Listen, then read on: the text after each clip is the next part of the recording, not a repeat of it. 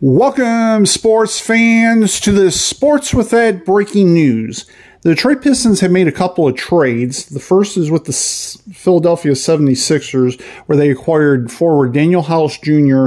in a 2024 second-round selection that belonged to the Knicks for a 2028 second-round selection if it's between selections 31 and 55.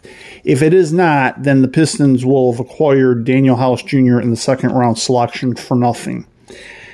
And then the other trade the Pistons just made not too long ago is they traded Bojan Bogdanovic and Alec Burks to the New York Knicks for guards Evan Fournier, Quentin Grimes, Malachi Flynn, and Ryan Arcidiacono, as well as two future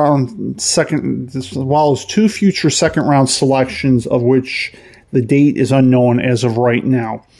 Evan Fournier has not played this year so far, and Quentin Grimes was starting for the Knicks up until this year, until he got relegated to the bench. Malachi Flynn, the Knicks had just gotten in the trade from the Raptors not too long ago. So as of right now, the Pistons lineup is certainly a lot different, and I expect them to make one more trade before the end of the day. Stay tuned to Sports with Ed for further updates.